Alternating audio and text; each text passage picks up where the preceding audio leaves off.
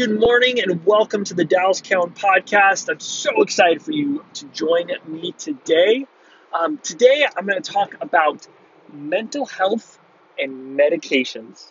So, I don't know if you guys saw a story that came over the weekend. I think it happened Friday night. I was getting ready for bed and looked on Twitter, and there's some tweets about a guy who had stolen an airplane from Seattle's airport. He was a maintenance guy. He was working on the plane. No, he was a luggage guy. Working on the plane. Got in the plane. Somehow ran it out and you know took it off and started flying it around. And the reason why I believe this is relevant, unfortunately, the story is that he ended up crashing the airplane. No one else was hurt, but the conversations he had with the air traffic controller were really sad. They were conversations about his own mental health and his own state of being, and saying, I had some screws loose. I didn't realize I had these many screws loose. And his family. He's like, I'm gonna have a lot of family that are gonna be like disappointed, and I'm really sorry to them for doing this. So it's this really sad type of situation that happened. Um, but that's just one of the cases of mental health. And with mental health, when you talk about mental health, there's this really large spectrum of mental health cases. You've got mental health being on the side of someone who has a chemical imbalance in their brain that from growing up, so they react to the world differently, and that can be helped through medications and different kinds of eating habits to help with the chemical imbalance in their brain. Then you have the other side, which is there's been a traumatic experience that's happened in their life, so therefore they have these triggers, or they have these um, things that they show the world because of the things that have happened in their life. Now, the problem that happens when you kind of merge those together is the overprescription of medications on people, and I've seen that personally in my own life. I have seen it in two different scenarios of overprescriptions of medications.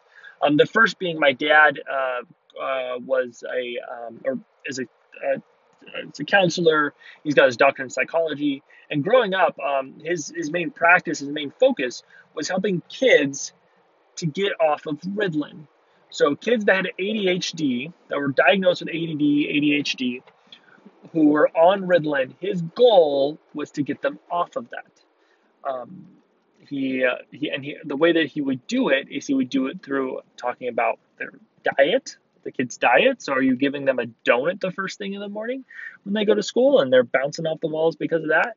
Um, you talk about placement in the classroom, so helping teachers being able to say, okay, for this kid, he needs to be in this part of the classroom so he's not as distracted. But then also like some brain therapy stuff, so helping the kid learn to concentrate more through different types of games being played. So he was very successful in using that effort to get them off of the medications that they were on. Um, so that was a part of the the world that I grew up in, and I do agree that there are some people that just need some medications. They've got a chemical imbalance in their brain. Give them what they need. I do believe that is a part of the world that we live in, but I do understand that medications do make money for a lot of people, not only politicians but also the companies. So there is an incentive for uh, kids to be prescribed medications. Insurance companies make money. It's Doctors make a lot of money, so it's very easy to prescribe medications. The other side of mental health that I've seen, and this is what I kind of want to dive into a little bit deeper, is the traumatic experiences of people and in mental health. When I worked at the group home, all of the girls that came in were on some sort of medications. As soon as you go into foster care, it's just, they prescribe you. Now, the way that they prescribe you is because if you're severed from your parents, the state has control over uh, your mental health. Um, they don't have control over your school. That's another story. If you're a foster parent, you may have run into that. Um, but when it comes to the state, they do have rights to give the child medications. And when you have a child that goes through a traumatic experience like being taken away from their parents, for a traumatic reason, so those are kind of two stacked on top of each other, you're going to get a child that's going to have some reactions that are going to be out of anger or out of fear or out of um, whatever had happened in that situation. So all of our kids that we saw coming into the group home were prescribed something, and sometimes they would take something. I remember one girl, she was prescribed this very heavy medicine at night, and it would just make her really really drowsy. And we asked her, why were you prescribed this? She was like, well, the place that I was at before had this really bright light, and so I couldn't sleep at night because this bright light was coming in. So they just gave me this medication. Um, and and so we talked to the doctor about it. We were able to be an advocate for our kids to say we would like them to get them off this medication. And eventually she got off of it. And yeah, she was not drowsy in the morning. She slept great. So, those are the over prescriptions that you see with mental health issues. And there's been articles around um, by I think in Northern California, there's a group of doctors that got hit because they were overprescribing things for foster kids. Um, so it's a bigger issue than what we see on the surface, especially when they're doing service work. If you have somebody who is um, in a mental health situation, if they're in a crisis situation, medications are not what they need, but that's what they're given.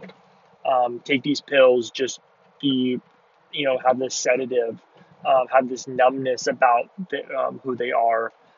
Another article came out is that the kids that were detained that were separated from their parents at the border were given medications of, just to give them a sedative.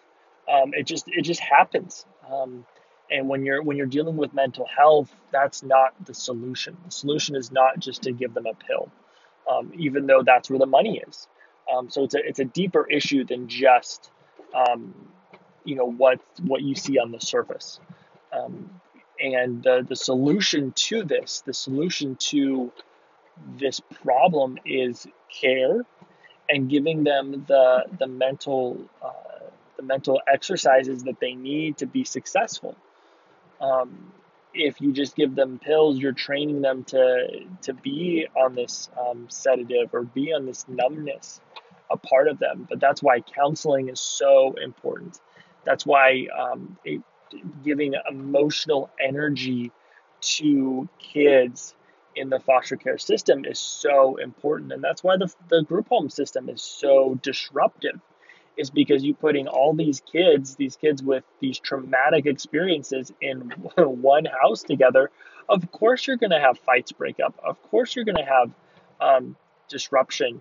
And you're not going to say, well, this person is just angry. You're not going to give them a definition of that. No, they've had something that's happened to their life, and that's why they're angry. Um, so don't just give them a pill, but give them the counseling that they need, or um, the love that they need, or the mental energy they need from adults that they need in order to work through that successfully. I do believe. I think we had When someone would come into our group home within probably 3 months, we would get them off of their unnecessary medications that they needed. Um, it was a success that way because we gave them the emotional energy, and we were able to identify, okay, this is a traumatic expression that they're doing. Um, it's not um, it's not out of their own, who they are. If there's anger that builds up inside them, we let it out in different ways, in a very healthy way, in a non-violent way. But sometimes they needed to yell. Sometimes they needed to go on walks, to let it all out. So those are ways that you can help within the mental health area when someone has a traumatic experience. I think this is an area that is underserved and known about. So I don't know. I think seeing what's happened in the world when you talk about mental health, know that there are many sides of mental health. Know that when you're talking about in the service world, when you're serving others, it's out of a traumatic experience.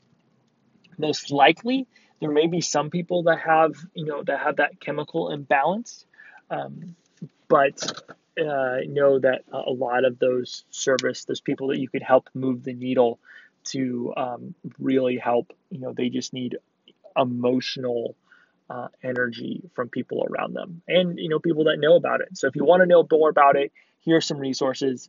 TBRI, Trust Based Relational Institute, is an amazing resource. TBRI. Um, Understanding the brain and trauma is another aspect, because once you have that understanding of trauma in the brain, you really get context to what's happening. So, but yeah, hopefully you enjoy this. Hopefully this is helpful. Thank you for joining me today. Yeah, and any feedback would be great, but thank you for your time.